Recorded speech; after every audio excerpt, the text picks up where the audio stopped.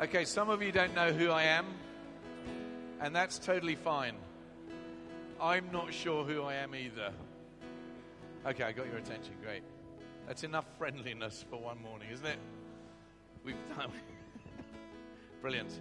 No, it's great to be here, and my name's Lex Loizides. I'm half English and half Greek, so I have two former empires battling for supremacy in my own.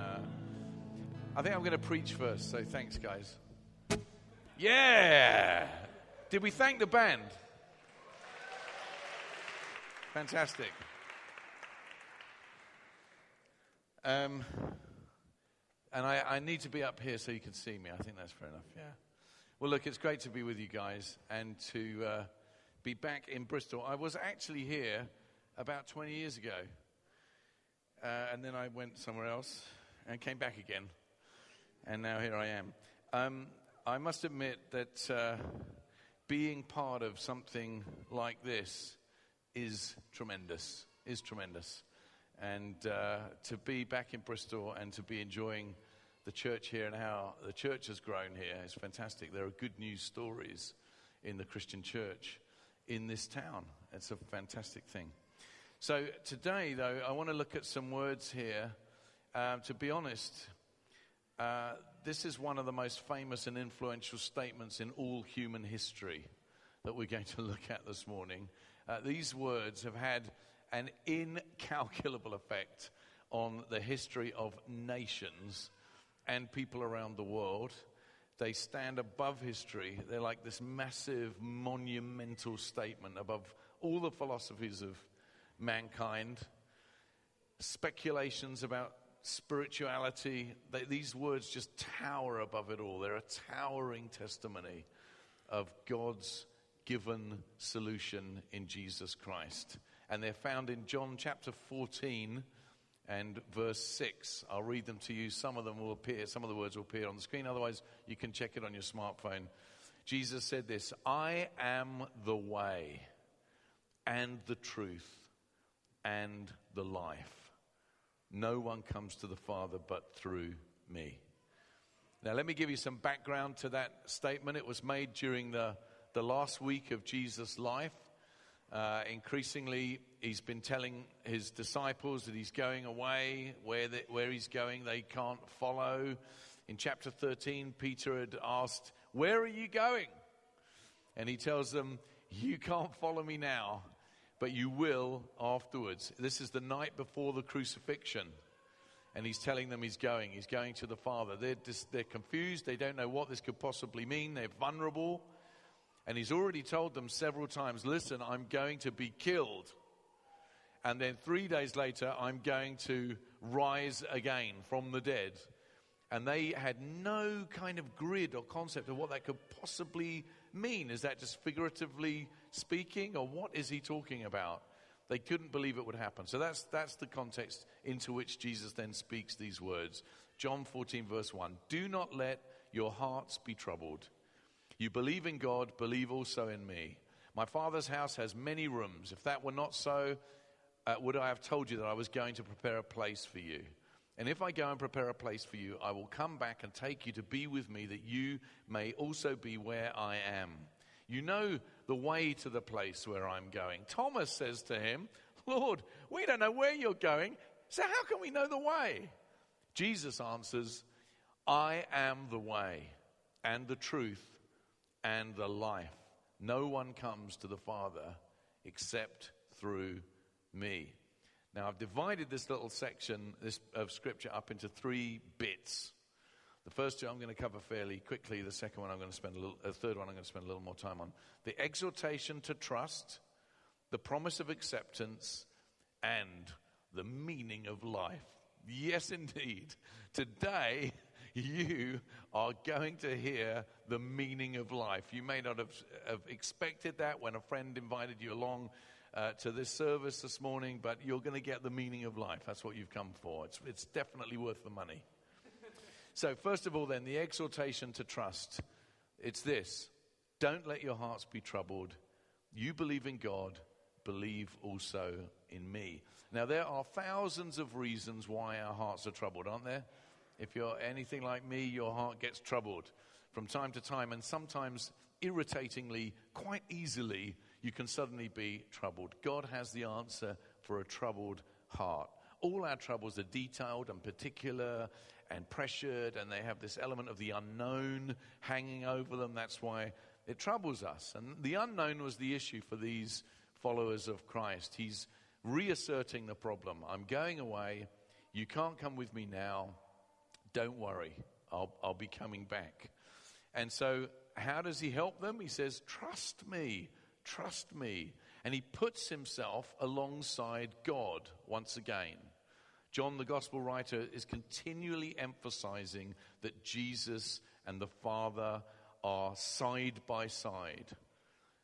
Right throughout the gospel, from the very beginning when John says, he was the Word and he was with God and he is God.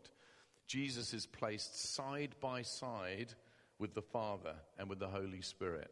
And right at the end of the gospel, he says, these things are written that you may believe that Jesus is the Messiah, the Son of God, and that by believing you may have life in his name. So Jesus puts himself alongside the Father and says, look, you believe in a God that you can't see. You trust him. I'm leaving now. Things are going to change. You won't see me, but you need to trust me in exactly the same way as you have been trusting God up until now. A massive shift is about to come into being for you, a transition. Trust me. It was practical trust. And that's, when we talk about faith, we can sometimes talk about, well, this is my creedal statement. These are the things that I believe. This is my faith. But actually, a critical part of faith is actually trusting him. Trusting him that he will forgive your sins. Trusting him that he will answer your prayer. Actual practical trust that going into a time of the unknown, he will look after you. That's what Jesus is urging upon them. You didn't see God, now you're not going to be seeing me.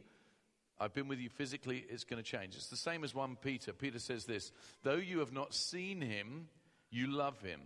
Even though you do not see him now, you believe in him and are filled with an inexpressible and glorious joy. You haven't seen him, but you love him, Peter writes to the next generation of believers. Isn't that an amazing thing? All around the world, there are millions of people who don't only believe in, but who actually love someone they've never even seen. We love someone, we never even seen him. We never even seen him, but we love him. Though you haven't seen him, yet you love him. It's a fantastic thing. We are unashamedly and undeniably lovers of Jesus. We love him. He's done something in us that is so authentic and real and satisfying and, comforting and fulsome and wholesome that it just, love is the only appropriate response. Even if for some of us, and including my story, which I'll tell in a second, the approach in wasn't one of needing love or wanting love or seeking to find this, the unexpected outcome of the reality of who God is, that we love him. Believe in God, says Jesus, believe also in me. So an exhortation to trust. Secondly, the promise of acceptance, that you would be accepted if you trusted. My Father's house has many rooms. If that were not so, would I have told you that I'm going to the place to prepare a place for you? I'm going there to prepare a place for you. And if I go and prepare a place for you, I will come back and take you to be with me, that you also may be where I am. So Jesus is, of course, referring there to heaven, where the Father is. Heaven. I'm going to the Father's house. There had been two earthly representations of the Father's house through the Bible story. One was a big old tent that they constructed after they'd left Egypt, called a tabernacle, where they would worship. That was referred to as the Father's house. The second one was not concrete, but a stone structure built in Jerusalem, the temple, that was also referred to the Father's house. This is my Father's house, you're making a den of robbers. There are two earthly facsimiles of the Father's house. These were copies. These were kind of echoes of the original or the reality, which is the Father's house that Jesus is talking about here. And of course, after Jesus' death and resurrection, when he died, the curtain was torn in two from top to bottom. The earthly copies are no longer in play. They've been destroyed. We've lost all the copies. What do we do? Well, we've got the original, so we're okay. We're not looking to resurrect the facsimiles. We're not looking to resurrect the copies or try and rebuild the copies. We've been introduced into the real thing, and that's what Jesus is talking about now. In my Father's house, where I'm going to prepare a place for you. There's many rooms there.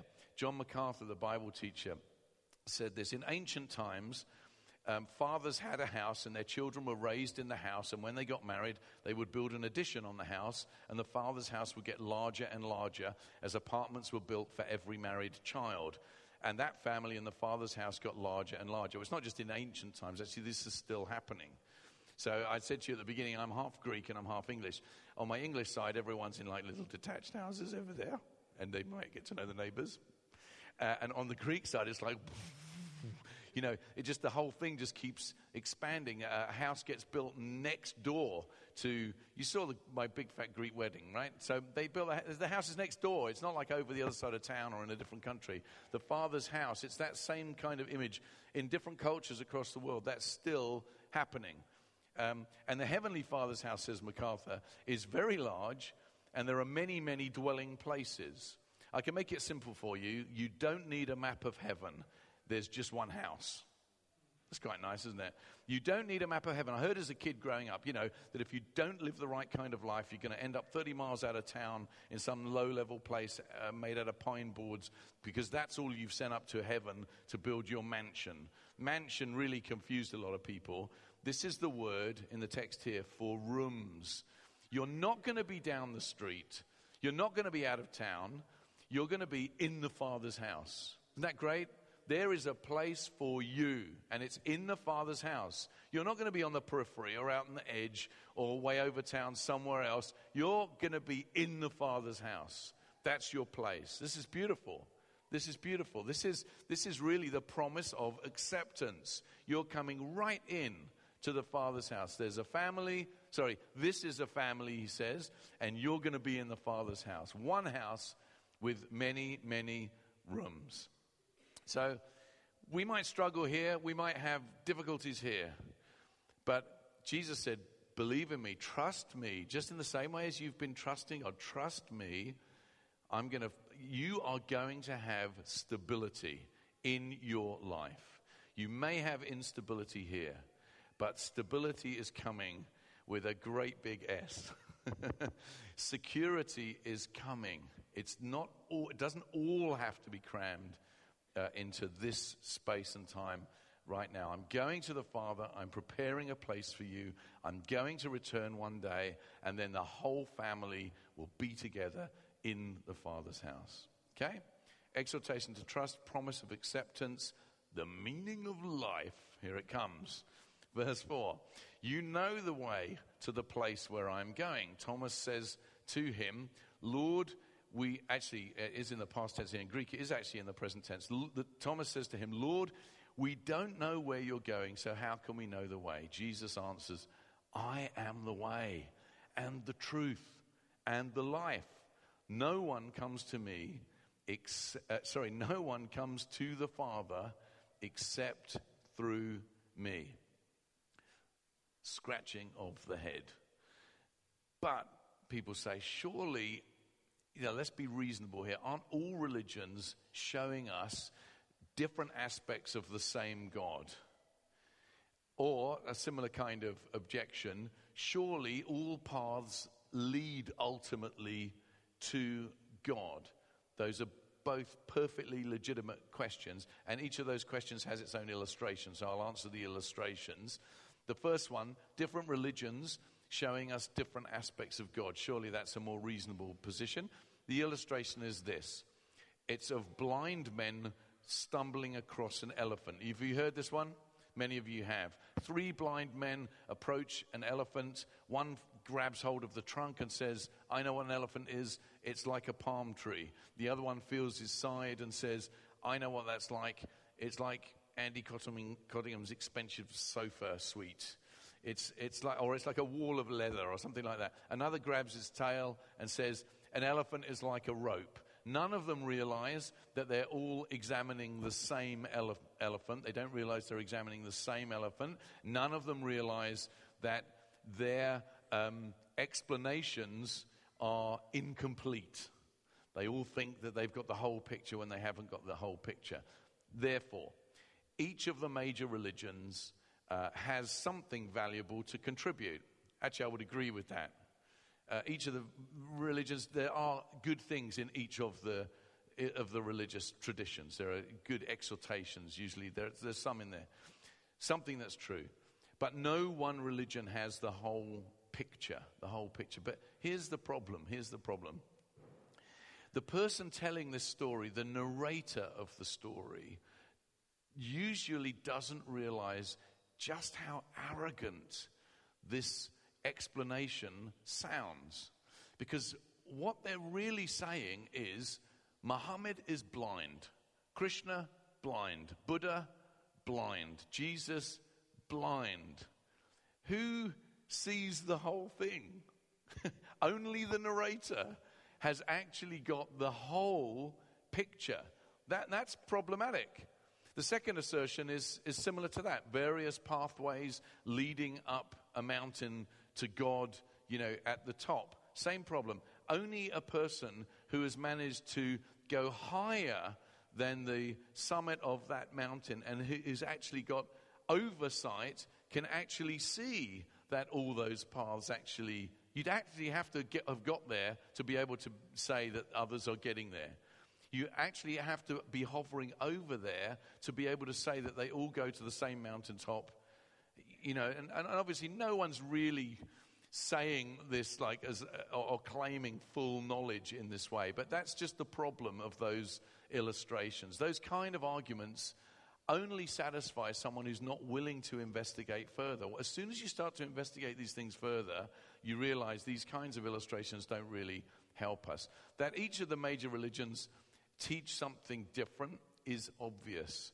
That each of the major religions promote different gods is absolutely obvious to anyone who takes the time to examine them. For example, the God figure in Islam is radically different from the God presented in the Judeo-Christian tradition.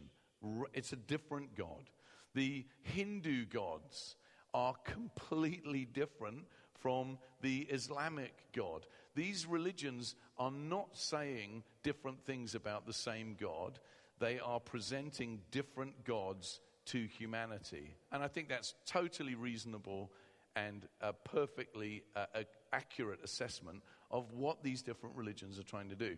Now, let me give you something of my own journey towards this statement, this massive, towering, I am the way, the truth, and the life statement that Jesus made. My story is this, that I was a convinced atheist. I had no desire for religious belief. I did not want to attend church. I'm so glad you attend church. You're better than I was. I had no need or desire to attend church or temple or to go to a seance, it was all in the same kind of arena of belief for myself. I didn't trust organized religion of any kind. I thought that there were many paths to truth, not to God. I was open to the possibility of there being truth with a big T. I didn't claim to have definitively found it. I didn't trust the Bible. But I was someone who regularly journaled. I was writing all the time, different things. And journaling was one of the things that I had done for years and years and years. So on May the 18th, in a year that far, far away and in another universe, I wrote this. The Bible is a dead book, a book not to be trusted, simply because one cannot tell how much is the word of the church, i.e. political, and how much is the word of Christ, i.e. spiritual. So I was open to the possibility that something from a character connected with the name Jesus had said something in there. There might be something in there. But the Bible is a studyable book. It was that studyable bit that was my downfall. That was the crack in the door that let in what I didn't want to come in. And a friend of mine suddenly announced, rather shockingly, that he had found the truth and become a Christian. This was a total shock to me because he was normal and he played the guitar and everything. I was in my 20s at the time, as he was, and we weren't like super close, but I knew him well enough to think, this is strange. Something terrible has happened to him and he needs help. So I decided that I would help him. But it didn't work, as is absolutely evident from this moment. But anyway, I'll come to that.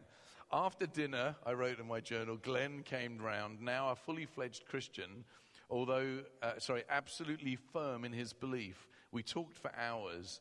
He really has had a revelation, which he describes as being born again. But as with most Christians one meets, he is absolutely firm that his is the way. I was talking about truth being the goal, and there are many different angles from which it can be approached. Science, art, religion, the sects and cults, but they believe theirs is the only way. I unfortunately cannot accept that. I have a different concept of Christ or truth. So because of this ridiculous claim that he'd made to have found the truth, I began to investigate Christianity for myself. I have to qualify that. When I say I began to investigate Christianity for myself, it wasn't that I might find truth in Christianity. It was that I might find error in Christianity so that he would be freed from the misconception that he'd found the truth. I was trying to help him, bring him to his senses. He'd come to repentance and come back into the world. That was my goal. So I did it in order to convince him that he hadn't found the truth. I genuinely, that's how I began to read the Gospel of John. And I did what I would call a close reading of that text, just like you would do if you were reading a sonnet of Shakespeare or any decent piece of poetry. You would do a close reading. I was trying to find the contradictions, the fairy tales, the obvious mythical elements. And I thought that would be really easy to do. I honestly didn't think this was going to take very long. And once I'd established the fact that this was just like tissue, it didn't stand up, it would be easy. But against my will, I found that some of the things that Jesus said began to kind of resonate with me. And it was bad news. Some of it kind of rang true. How is this even possible? I didn't agree with them yet, but they were pretty extraordinary. Like this promise here in John 8. If you continue in my word, you will be my disciple. Then you will know the truth, and the truth will set you free. What? What does that even mean? You continue in my word, you'll be my disciple. You'll know the truth, and the truth will set you free. Now, I'd argued with Christians before. I didn't have any Christian friends. I didn't have friends who were Christians, but I had met Christians when occasionally they had popped up in the culture somehow or somewhere, on the street usually, or in some kind of interaction, and I'd enjoyed having arguments with Christians, and I always felt that I'd won the argument and I was not convinced. But now I'm stuck because it's a book. It's just me and words. And what do you do when it's just you and words? Well, I wanted to be honest, not defensive, and be honest with myself. You shall know the truth, and the truth will set you free. Well, I knew I didn't have the truth with a big T. I knew internally I wasn't really free. I was free. I could do what I wanted, but I didn't have that release of dynamic kind of inner freedom that I somehow felt was possible or ought to be there. So I had this challenge. So I kept on reading. I mean, I was still convinced that it was crazy to assert that one religion or one book could be right and all the others were wrong. But I was strangely impressed by Jesus' statements in the Gospel of John, including this one that we've looked at today. How can we know the way? I am the way and the truth and the life. No one comes to the Father except through me. How can we process that kind of exclusive claim, because he is saying he's the only way, how can we process that kind of exclusive claim without becoming bigoted or, harsh or narrow?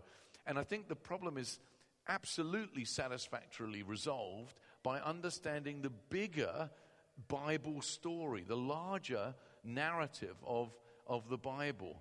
And it's a narrative that's so compelling to me anyway, that I'm convinced that we have received the authoritative way from the true and living God. Let me explain why I say that.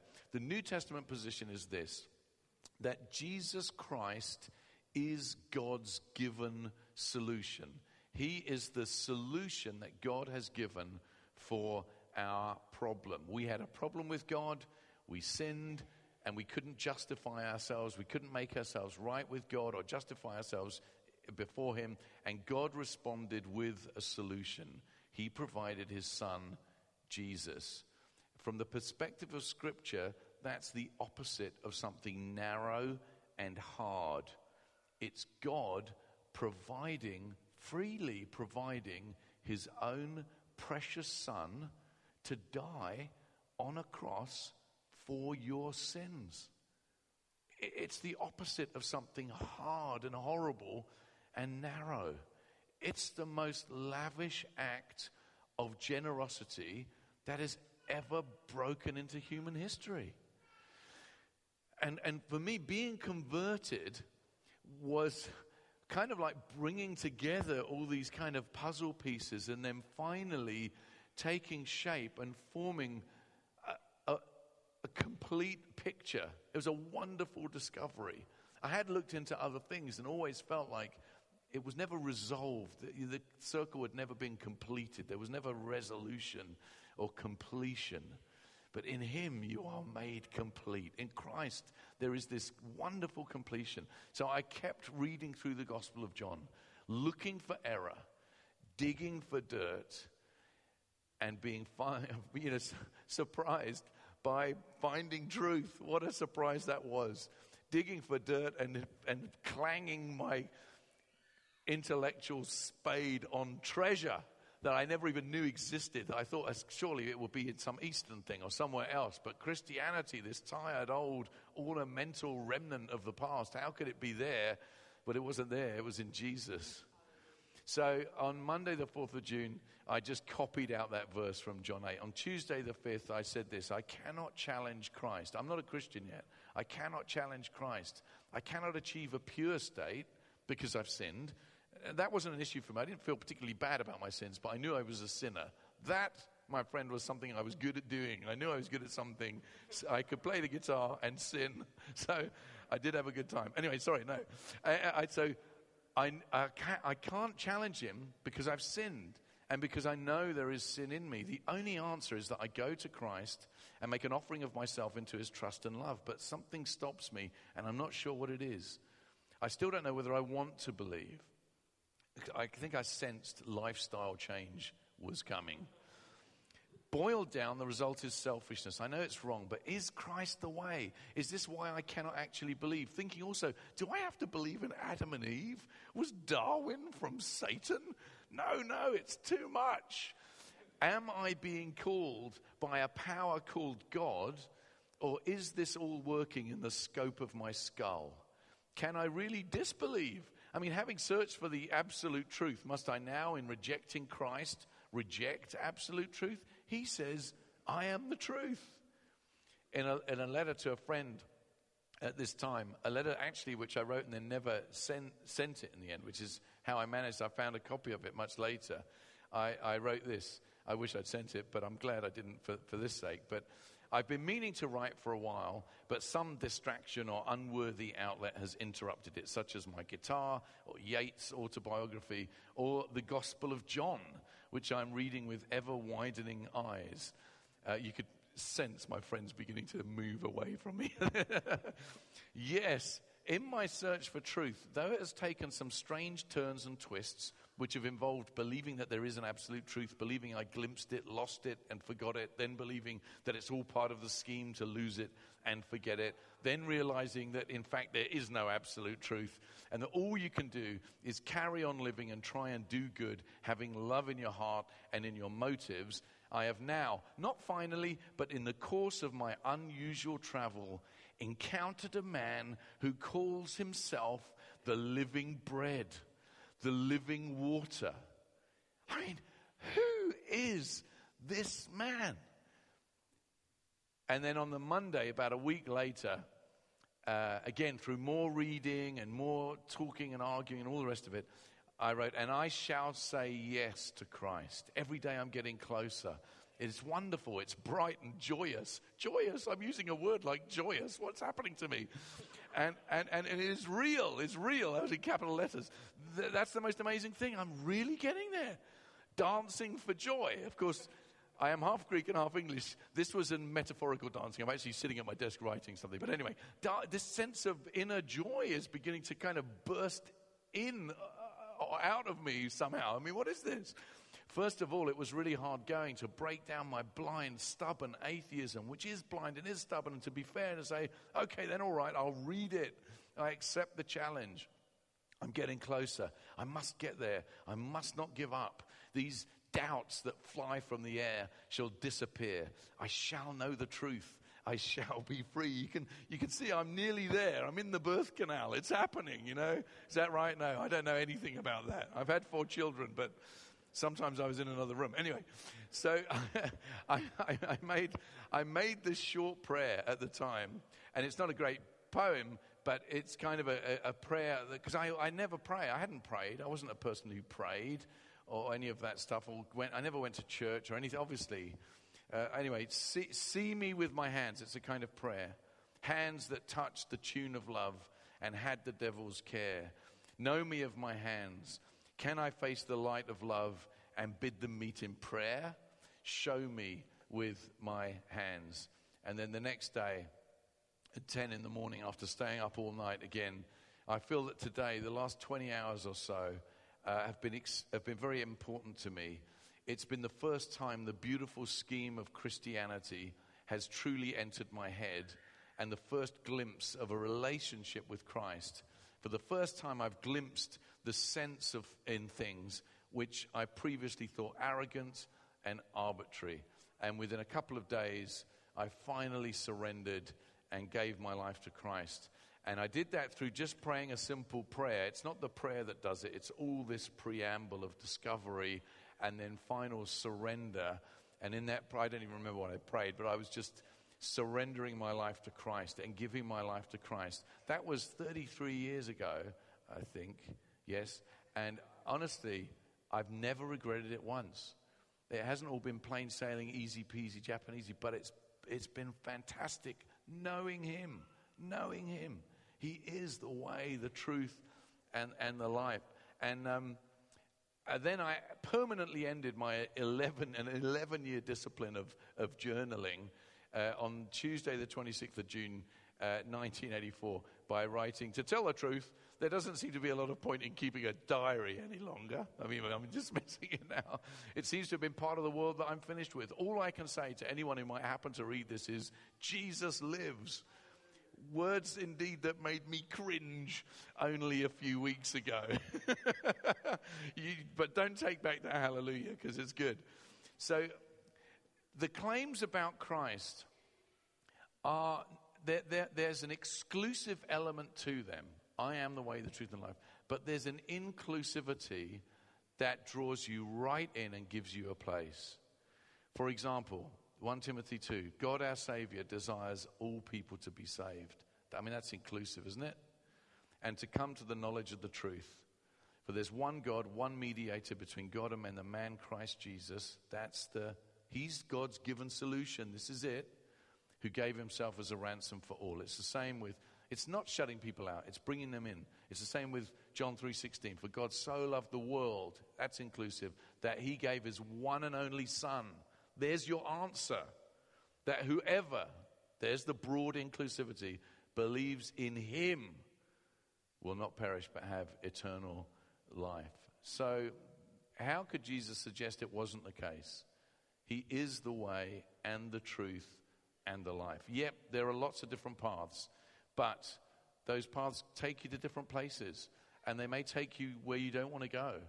If you want the heaven of the Bible, you need the Savior of the Bible to get to the heaven of the Bible. I mean, God has provided a solution for you, and he doesn't need to provide alternatives, and he hasn't provided alternatives. He's given you Jesus Christ. And my exhortation to you this morning is believe in him.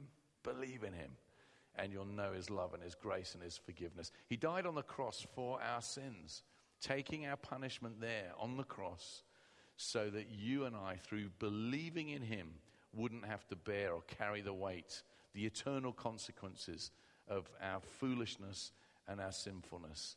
And he died for us there on the cross. God raised him from the dead, and he's alive today. And that's why we can come to him and say, Jesus, please forgive me. Please come into my life. I want to step into something new today. Is that for you? Let's stand together and let's pray.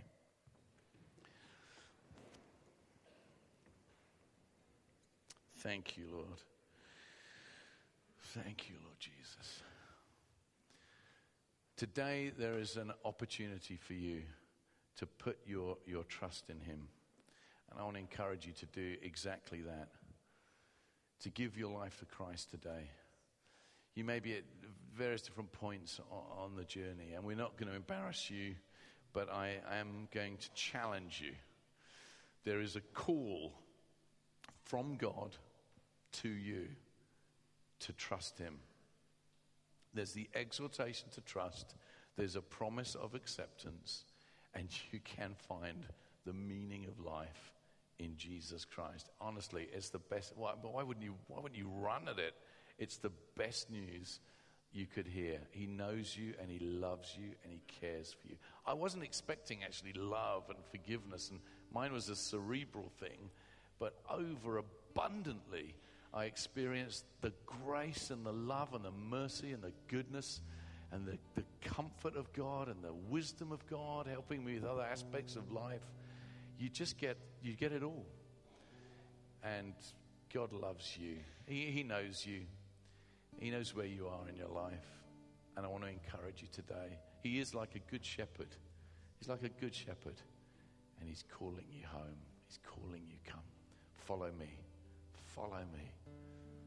And if you want to respond today, then I do want to pray for you as well. And so maybe this prayer will help you, kind of like the prayer that I prayed when I got to that stage. It's a simple prayer. And maybe you just want to say it after me as I pray these words. Should we do this aloud together, just so that we'll all pray? We're absolutely with you. Let's repeat this prayer as we pray. Lord Jesus, help me. You know my life. I want to believe. I want to believe in you. Help me to believe. Help me to respond to you now. I believe you died on the cross for my sins, and you're alive now. Come into my life. Help me to follow you and to live for you. Now, if you prayed that prayer and you sincerely meant it, would you lift your hand up where you are right now? I just want to pray for you. Wonderful. Anyone else? Beautiful. Just keep your hand up high. I can't see everyone, but wonderful. Wonderful. Anyone else? Now, the ushers have got a leaflet or a literature, or I don't know exactly what they're going to bring to you something now. Just take it from them. We want to help you. I think there's 4 or so hands up. Just put your hands up again. Anyone else? We're going to move on and pray in different ways now, but wonderful. Father, thank you for those who are responding today. I pray, God, that your mercy and your kindness would absolutely flood into their lives. And there may be others of you as well. You can put your hands down. There may be others of you also who may feel like, hey, I am open to this. I need to find out if there's anything in this, but I'm not at the point of response just yet. I want to encourage you, get the information about this Alpha course we saw a video of, which will give you an open introduction into the Christian faith and provide you a place where you can work out some of these questions and get hopefully some of the answers as well. That just begins on Wednesday evening, so you don't have to wait a long time. It's fantastic. Amen. And then we're going to pray as well for those who are looking to God for healing, which is part of what we're doing this morning as well. And I want to encourage you, if you need a touch from God in healing right now, why don't you just lift your hands gently before the Lord? You don't have to climb to heaven. You're just like lifting your hands out as though you're receiving a gift. I believe God can touch you with his power in a wonderful, wonderful way, even now. Father, we thank you that it's not only this incredible truth that can transform our hearts and minds from the inside out, but you care about our pains and our suffering as well. And I pray for everyone in this room who needs a touch of healing right now. In Jesus' name, release gifts of healing now in the name of Jesus. Right now. Right now. Receive. Receive healing now in Jesus' name. Thank you for the anointing that is resting upon us in this place. There's a kind of sweetness here. The Holy Spirit loves to glorify Jesus. Come, Holy Spirit. Touch our hearts, touch our bodies. Just receive even now.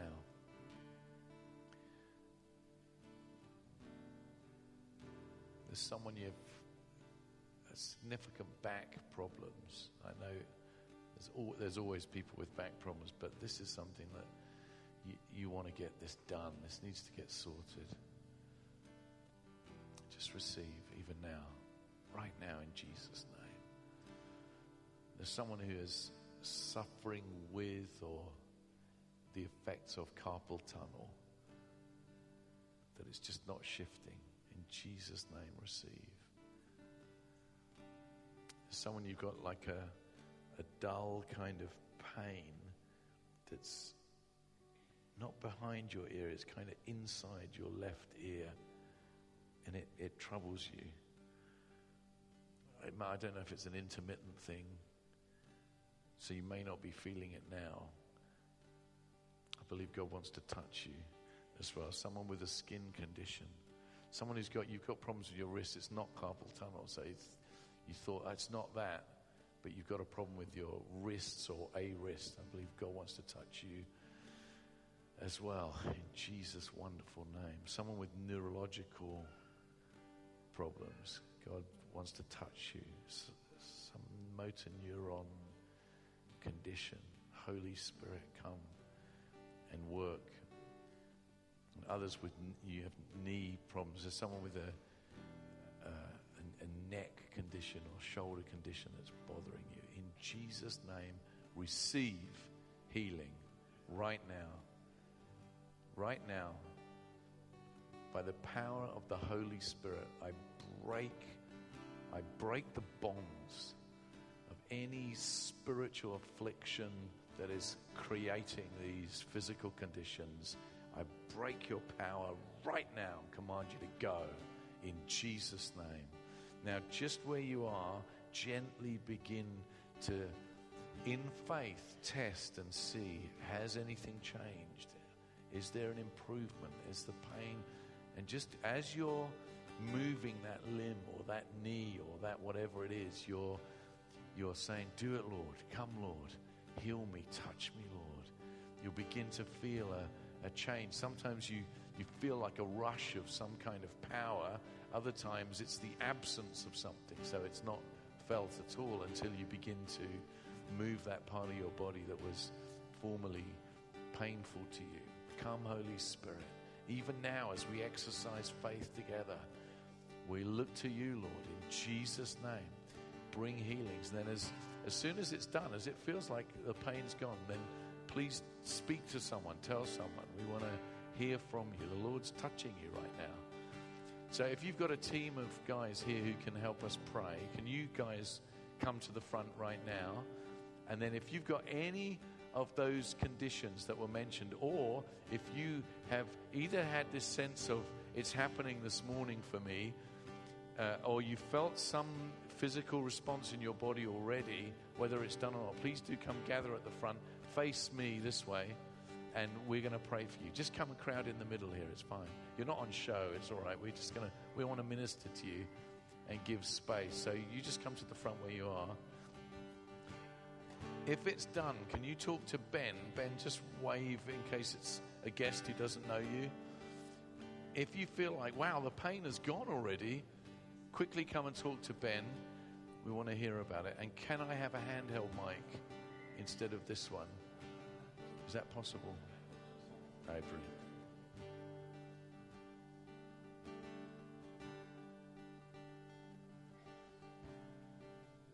Wonderful. That's right. So ask the person, what do they want God to do? What are you asking God for? Beautiful. We're praying in Jesus' name. Receive. Receive.